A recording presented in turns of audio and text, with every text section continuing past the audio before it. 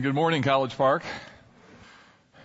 It's a small wooden sign that's painted yellow with blue letters, and you'd find it if you went down the hallway in a locker room just before you went out on the field. And the sign looks like this: "Play like a champion today." Do you know where you'd find this sign? Where is that? Notre Dame. All right. Some graduates over there, they found their rally. Now you know why you came to church today, right? So, play like a champion today. You know the history behind this sign? So it was Lou Holtz, a football coach at Notre Dame from 86 to 96, who was doing some research on the Notre Dame football program, and he found this saying in the records of Notre Dame football history. He liked it so much that he had a sign made, had it put there in the hallway just before you make your way out to the field, just under all of the national championships. And I'm sure you've seen the footage before, that as the players go out on the field, they started a tradition. As they began to run out the field, they slapped the sign, sort of this definitive statement that, yes, I will play like a champion today. It became a bit of a moniker or a motto, if you will, for the team. And in fact, it was so significant for the team that Holtz made another sign that they took with them whenever they traveled, like to University of Michigan or something like that. And then they would hit that sign and hope that it would give them greater success than what they've had in years past. No, I'm just kidding. So, that they would have success as they played their football game. So Holtz, reflecting on the significance of the sign, said this: regardless of our win-loss record, regardless of the problems that you have when you walk out on that field, you have an obligation to your teammates and to the fans to play to the best of your ability. You are to play like a champion. If you were to take that sign, "Play like a champion today," and you were to think about what type of phrase would be Timothy's rallying cry, what type of statement would the Apostle Paul want Timothy to hit as he went out onto the game? It would be this singular statement, that he is to fight the good fight. That's where we are in 1 Timothy 6, this signature statement that Paul gives Timothy, these words: fight the good fight. He's warned Timothy about the false teachers, their pride, their greed, their love of money. And he wants Timothy to heed this call to fight. Fight the good fight of faith. Sort of like when you put your hand in a huddle before the team goes out. Let's go. Timothy, fight the good fight of faith. So today is the 22nd message in our study of this glorious book. We're beginning to wrap up our series. We'll be done with it by the end of May. And then in June, we'll move into a new series on the book of Psalms with some tough questions. It'll be titled "Honest to God, Tough Questions from the Psalms." You know, there's some tough questions in the Psalms. Questions like, "Why have you forsaken me, O Lord?" Or, "How long, O Lord?" Or, "Why so downcast?" And the aim of this particular series is to try and help you think through how to think when you experience suffering. Because here's the deal. I promise you, at one point in time in your life, there will come a time when the bottom's going to drop out. And when that happens, if it hasn't happened yet, you just haven't lived long enough. It will happen. And when that happens, what you think and how you think biblically is incredibly important. We want to talk about that and try and help us know how to think through the book of Psalms. Then in August, we'll take our Live 12 series again. And this year, we're talking about the subject of battling temptation, or the mortification of sin. How do you get serious about dealing with temptations? We'll embed that into all of our small groups. And then in the fall, we'll jump into a major new series that'll take us through 2013 and even into 14 on the subject of the book of Exodus. So that's where we're going to be heading. Now, the text in front of us today is a pretty intense passage. Fight the good fight of faith. And in this context of verses 11 to 16, Paul gives Timothy essentially three different things to think about. In the first place, about who he is as the man of God. Secondly, what he is commanded to do. There'll be 5 things that he's commanded, 5 imperatives. And then finally, what is he to live for? So he calls Timothy to understand who he is, what he's called to do, what he's commanded to do, and then what he is living for. And I want to look at these today and see what we can apply in our own hearts and our lives. So the first thing we see is that he tells Timothy who he is. And who is he? He is a man of God. Look at verse 11. "But as for you, O man of God." So he starts with this, "But as for you." Here's the contrast. Timothy, the false teachers are this way, but as for you, there's supposed to be this difference. And this is a familiar way for Paul to phrase this in the pastoral epistles. Listen to 2 Timothy 4 and verse 3.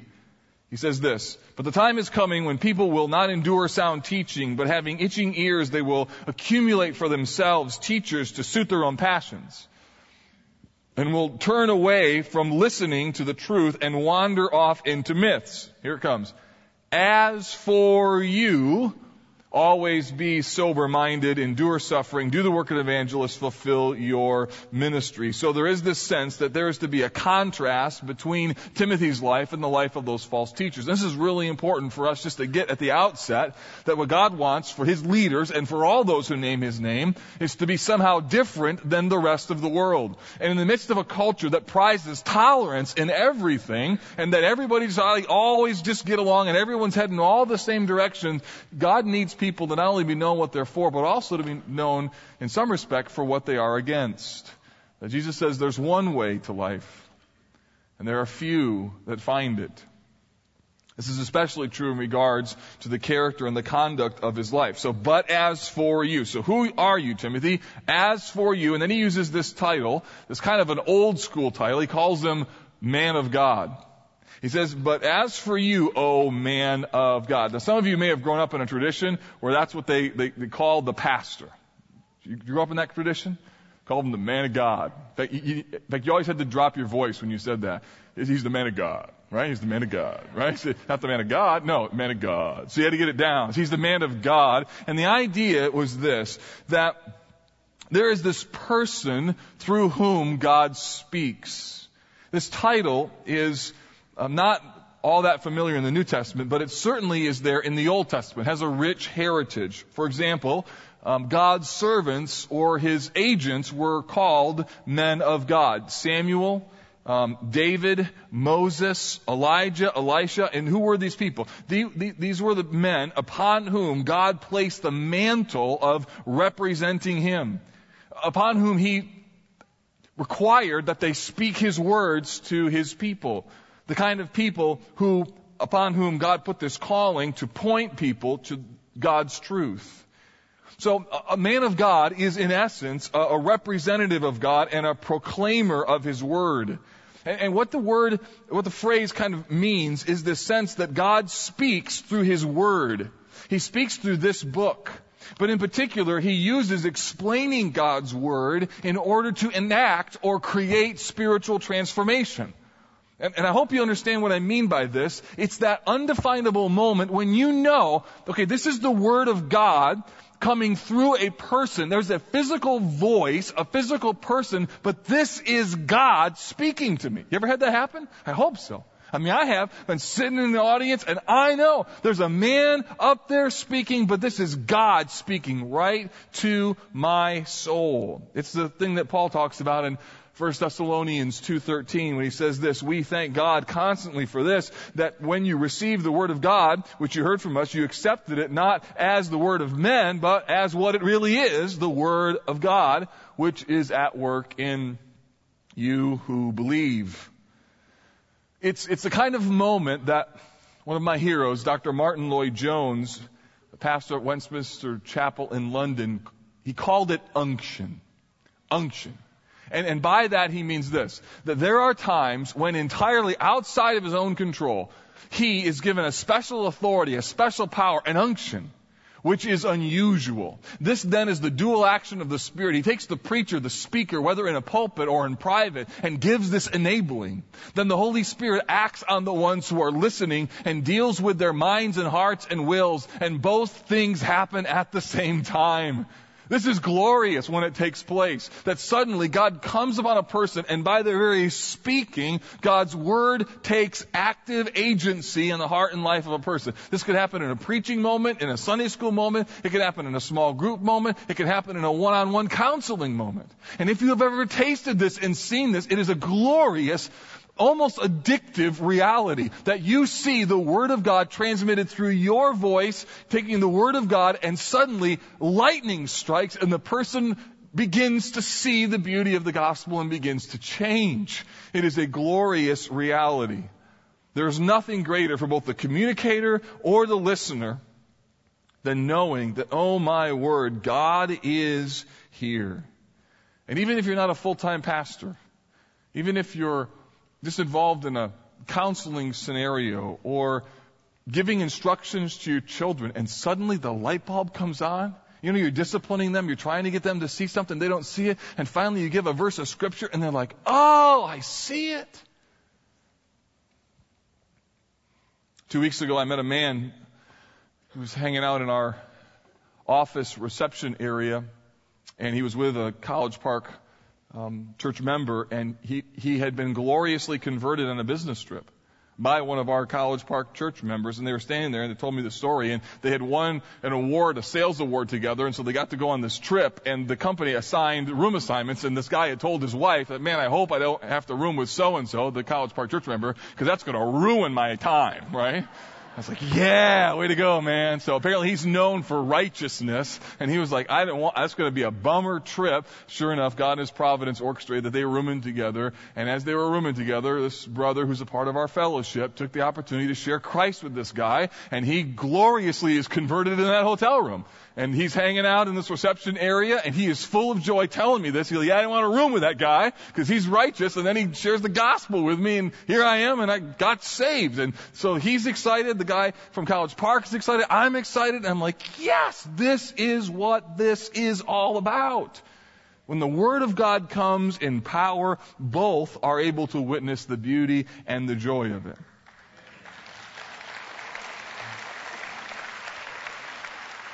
So this is the calling upon Timothy's life. So Paul reminds him. Notice he says, but you, O man of God. Notice here, friends, that he reminds Timothy what is the call upon his life. And granted, Timothy had a special calling on his life, but we're all called to something, aren't we? You've got a calling on your life. I've got a calling on my life. And the beautiful thing about when God calls you to do something, it could be God's called you just to be a mother, to parent your children. He could call you to witness to a neighbor. He could call you to be involved in a difficult area of ministry. He could call you to be involved in things like that Krista mentioned before, like Safe Families, being involved in some sort of mission endeavor. The important thing is that you know your calling, and here's why. Because when things get really difficult and things get really hard, you go back to your calling. You're like, look, I was called by God to do this. This is who I am. I can't not do this. And this calling, this identification, if you will, with God's sovereign empowerment in and through you becomes the thing that helps navigate you through very difficult waters. And it's the thing that helps keep you in the fight over the long haul. For you to realize, look, God's called me to this. And if God's called me, He's going to help show us a way. So Timothy, for the sake of fighting for truth and perseverance, needed to be reminded about who he was. But you, O man of God, that's who he was, or who he is. Secondly, we're shown here what he is called to do. And there's 5 imperatives. Paul, in classic Pauline form, first talks about who Timothy is in terms of his identity, and then strings 5 imperatives as to what he is to do. And the first one, write this down, is this: he is to flee the wrong things. The word flee is the Greek word fugo, from which we get our English word fugitive, and it means to aggressively avoid. Write that down or underline that in the notes. Aggressively avoid. Not just avoid, but aggressively avoid. The word is used in Matthew 24, verses 16 and 20, to describe the fleeing of people from God's judgment at the end of ages. And the idea is that there is no casualness to this flight. And Paul uses this word to describe what Timothy is to do in terms of his personal righteousness, that he is to aggressively avoid the wrong things. Well, what is he to flee from? Paul says these things. The NIV renders this as flee from all this. Well, just think about what we've learned about the false teachers. He's to flee from bad doctrine, their sinful attitudes, their conceited pride. He's to flee from their greed, from their spiritual pride, from their love of money. Paul has told Timothy all about the false teachers, and what Timothy should be now is soberly scared. He should see what could happen. And as a result, he should aggressively avoid being around the wrong things. If Timothy really understands the dangers, if he really understands what's at stake, then he will intentionally avoid the things that could be problematic. He needed to have a healthy sense of fear. The present tense indicates that this should be continual, always on guard, always ready to flee. Listen to me very carefully, especially if you're a teenager or you're a child. Look, don't do anything else for the next 2 minutes. Just look right at me, because I want to speak to you as a dad, as a pastor. I've only been alive 41 years, but I've seen some things. And I want you to understand something, that there are some sins that you just seriously need to run from. And I mean physically run from. You don't go there, you don't hang out there, and if you find yourself there and you're like, whoa, you get out. And you call somebody, but you get out. You don't argue, you don't discuss, you don't analyze, you don't think through, you just get out. Because there are some sins that you can beat with an argument, and there are other sins that you just beat with speed. You just get out, right? Just get out. In fact, you want a verse? Real easy to remember, young people. 2 Timothy 2:22. 2:22. 2 Timothy 2:22. It says, flee youthful passions and pursue righteousness. 1 Corinthians 6:18. Here's another one. Flee from sexual immorality. Just get out. Just get out. Don't go there. Don't hang around there. Don't look there. Just get out. 1 Corinthians 10:14, flee from idolatry. Or Solomon in the book of Proverbs, chapter 5, 6, and 7, particularly talks about the idiocy of a person who continually goes to the wrong path, walks closer and closer and closer to the wrong house, and then wonders, how come I fell morally? Duh, you're on the wrong path, pal. You walk on the other side of the road. This is what it says. It doesn't say duh, just so you know, but it says this. It says, let not your heart turn aside to her ways. Do not stray into her paths. So again, he's to flee from certain things. There's great wisdom here, friends. We need to take seriously the call of this command to flee the wrong things. Again, there are some sins you beat with an argument. There are others you just beat with speed. You get out. Number 2, he calls Timothy to pursue the right things. So it's not enough for him just to flee from the wrong things. He's got to put the right things in. So it's not just enough to avoid doing the wrong things. He's got to reorient his heart such that he begins doing the things that God calls him to do. So the reality is, listen, you haven't really repented of a sin when you've stopped doing the wrong things. Repentance means that you replace it with godly actions. There's this put off, put on paradigm in the scripture. You're not only called to put off certain things, you're to put on new things. So repentance isn't just stop doing bad things. Repentance means you start doing new things. That's when transformation really happens. In fact, in my premarital counseling and in our home, we say this all the time. When does a liar stop being a liar? When he stops telling lies? No. When he starts telling the truth. That's when a liar stops being a liar. You replace any sin in either of those categories with the put off and the put on, and the equation works. Therefore, Timothy is to be filled with the kind of attitudes and actions that fit with the fruit of the Spirit. He is to pursue the right things. It says pursue righteousness, godliness, faith, love, steadfastness, and gentleness. So that the leaning of his life, he's to lean in, he's to sow to the Spirit. You know, Galatians uses this farming metaphor in Galatians chapter 6, that whoever sows to his flesh will from the flesh reap corruption, but the one who sows to the Spirit will from the Spirit reap eternal life. It's not complicated. It essentially is this: if you don't plant grass seed, you're not going to grow grass in your lawn. And if you don't plant spiritual realities in your soul through scripture memorization, through the reading of God's word, times of prayer, hanging around with godly people, you start putting good stuff in, and it's remarkable. Suddenly good fruit starts to be born. You start putting bad stuff in. Don't be surprised if your mind's going all over the place. You're heading the wrong things. You're heading down the wrong path. You're talking about the wrong things, thinking about the wrong things, hanging around with the wrong people. It's not rocket science. You sow to the flesh, you reap the flesh. You sow to the Spirit, you reap the Spirit. It's that simple. And then why is it, though, that we don't understand that? Well, we understand it, I guess, but we don't live that way. Paul says to Timothy, look, flee the wrong things and pursue the right things. And then look at the list of what he's supposed to pursue. He's supposed to pursue righteousness, which means a life marked by obedience. Godliness. Godliness means inner attitudes and motivations. It means who you really are.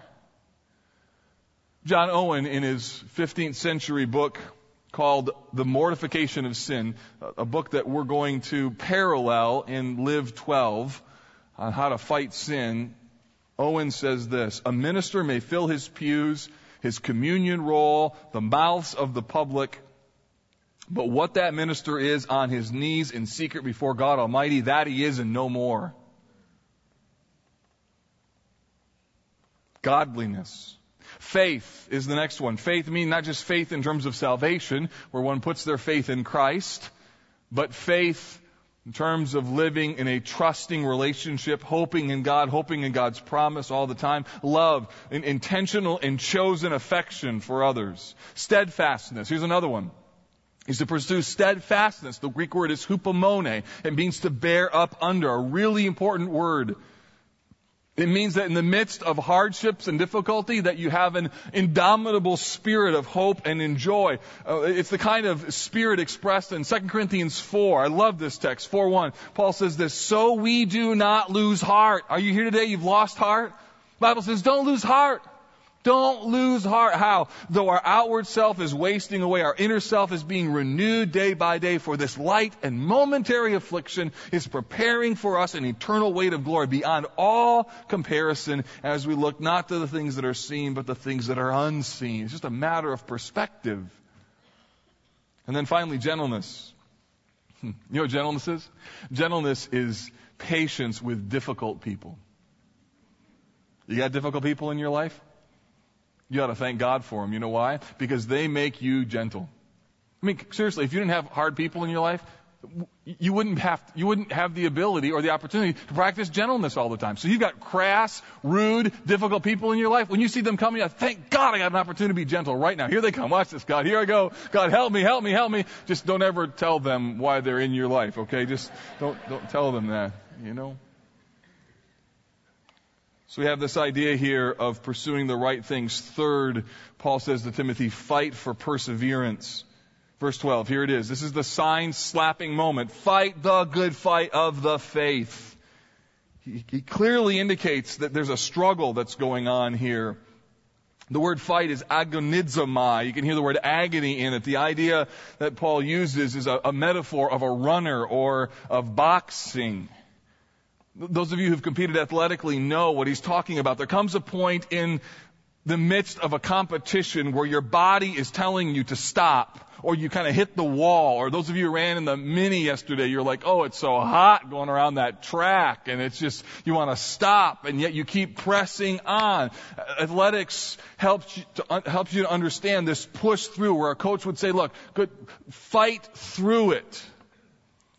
It demands rugged commitment to not quit. And so the call is for perseverance, even though it is a struggle.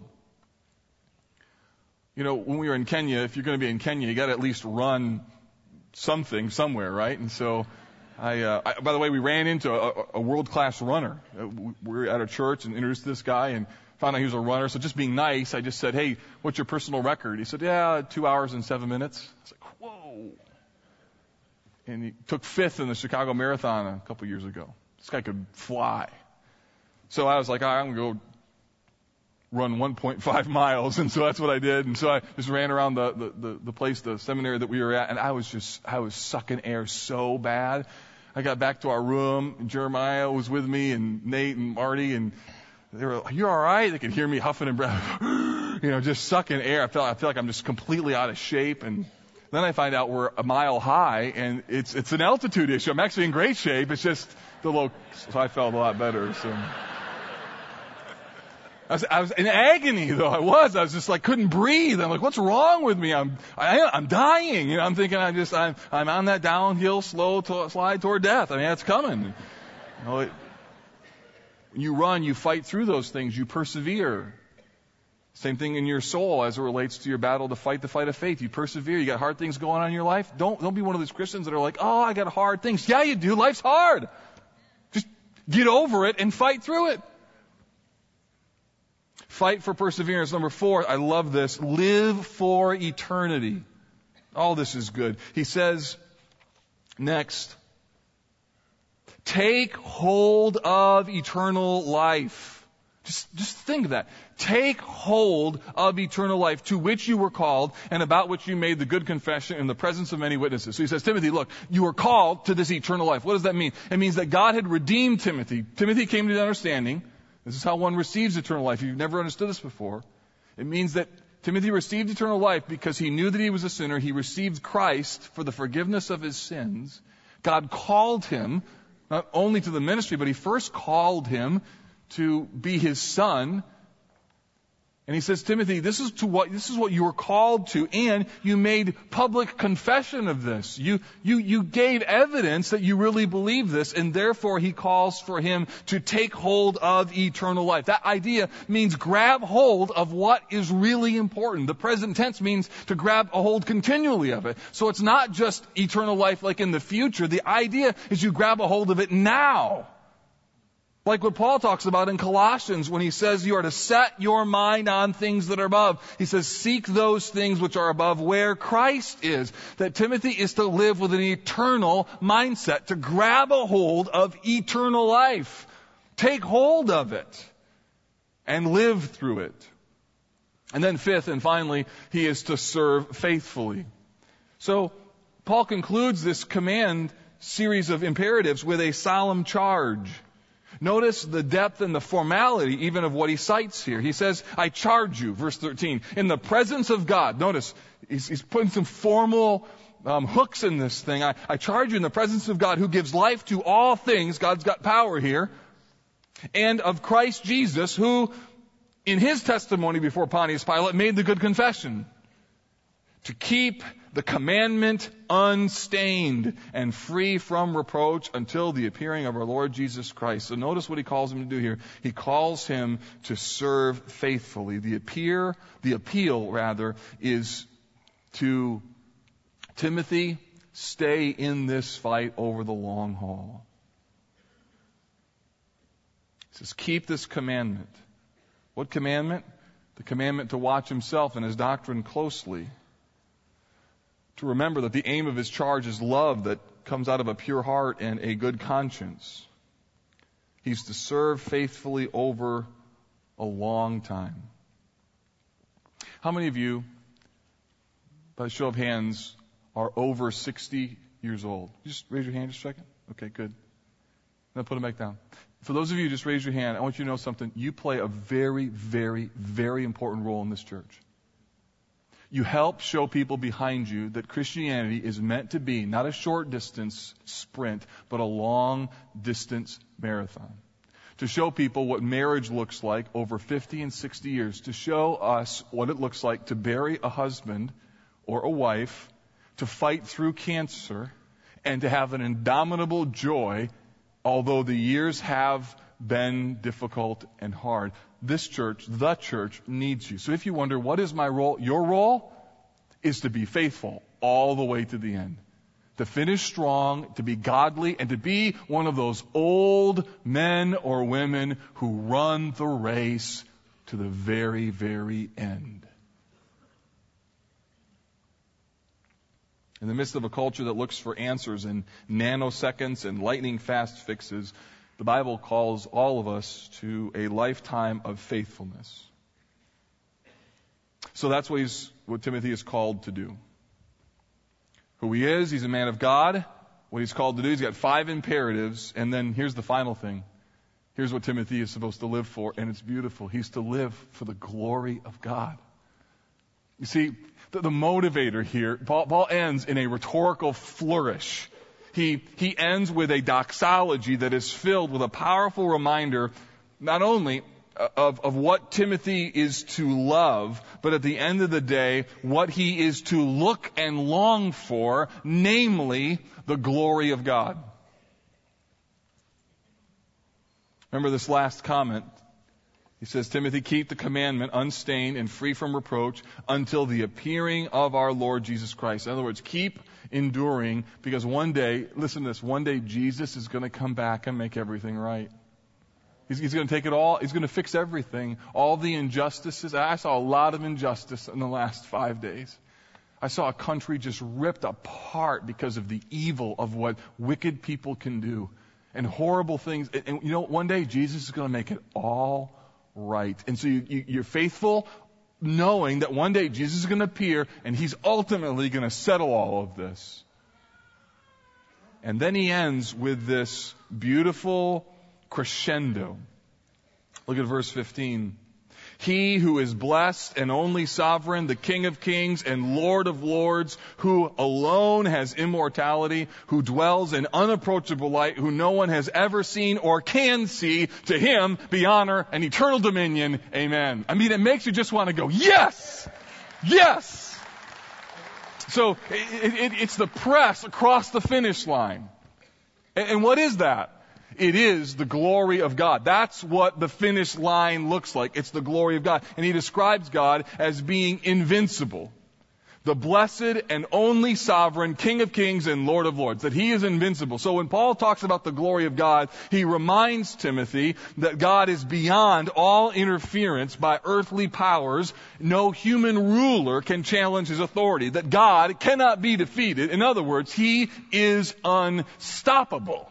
And this is the glory of God. The glory of God is unstoppable. Satan himself cannot stop the glory of God. He's invincible. Secondly, immortal. It says he who alone has immortality, meaning that God is not subject to the limitations of death or space or time. That God never had a beginning. There was no source for him. He just is. Everything exists within him. He is immortal as well as invincible. He is inaccessible.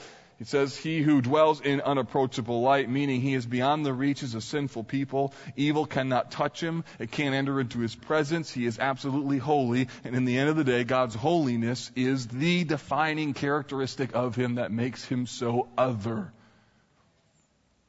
and invisible. No one has ever seen or can see. He is beyond human sight and even human comprehension. God is completely otherworldly. The closest we've come to see him is Jesus. And yet he's invisible. In other words, he's not like you. He's not like me. So he's invincible, immortal, inaccessible, and invisible. And when you consider this, when you consider what he is like, you just can't help but agreeing with Paul, to him be honor and eternal dominion. Amen. You see, friends, this isn't just the greatest thing in the universe. This is the greatest thing to live for. This is what it means to be a Christian. It means that because of God's holiness and because of your sin, Jesus comes, dies on a cross so you can be reconciled, and then you can see the beauty of God's glory and his grace expressed through Christ to you. It means that now, as a Christian, you know who you are, you know what you're commanded to do, and you know what you live for. You don't live for yourself, you live for the glory of this one who redeemed you and saved you when you had no hope apart from him. And this invincible, immortal, inaccessible, and invisible God condescended to you, and he loves you, and he gives you mission and purpose. And when you understand this, when the glory of God captures your heart, it will propel you into hard ministries, dealing with hard people, because nothing helps our endurance like knowing that I am a forgiven son or daughter of God. God is able to work in and through me, and the beauty is that God's glory eclipses the pain and the difficulties that we face in life. Hope is not that your circumstances are going to change. Because sometimes people don't get better. Oh, they do get healed. Sometimes, but sometimes not. Sometimes people, they die. The cancer doesn't go away. The relationships problems are never fixed. So what do you do with that? You know that even in the midst of the pain, you live for the glory of this immortal, invisible, inaccessible, and invisible God. You live for the glory of God, and the majesty of who he is the thing that eclipses the pain and difficulties that we deal with. So how do you fight? What is the sign that we slap before we go out on the game? What is the last charge that we say before we go out and do our fight? It is the beauty of the glory of God. That at the end of the day, even your death can glorify God. So the reality is and I've said this before, so what's the worst that they could do? They could kill you. Even that glorifies God. So it's still a win. It's what the psalmist said in Psalm 27, one thing I have asked of the Lord that I will seek after, that I may dwell in the house of the Lord all the days of my life. Why? Why does he want to be there? Here's why. To gaze upon the beauty of the Lord and to inquire in his temple. It is the glory of God that becomes the compelling motivation to fight the good fight of faith. Why do you get back in with hard people? Why do you deal with difficult circumstances? Why do you not quit? Why do you keep fighting temptation? Why do you keep going? Why do you fight all the way to your grave? Why? Because the glory of God demands it. That's why. He's glorious and beautiful and majestic, and he's worth everything that you'd ever give him. That's why. So you fight by faith by living for one thing and one thing alone, that you live for the glory of God. So fight the fight of faith for his glory.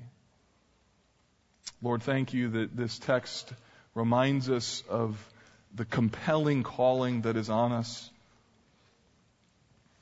Thank you for this reminder that we are called to endure all the way to the end. And I pray for my brothers and sisters here today who, some of them are in a major fight. And I pray that you would empower them to live for the glory of the one who is invincible and immortal and inaccessible and invisible.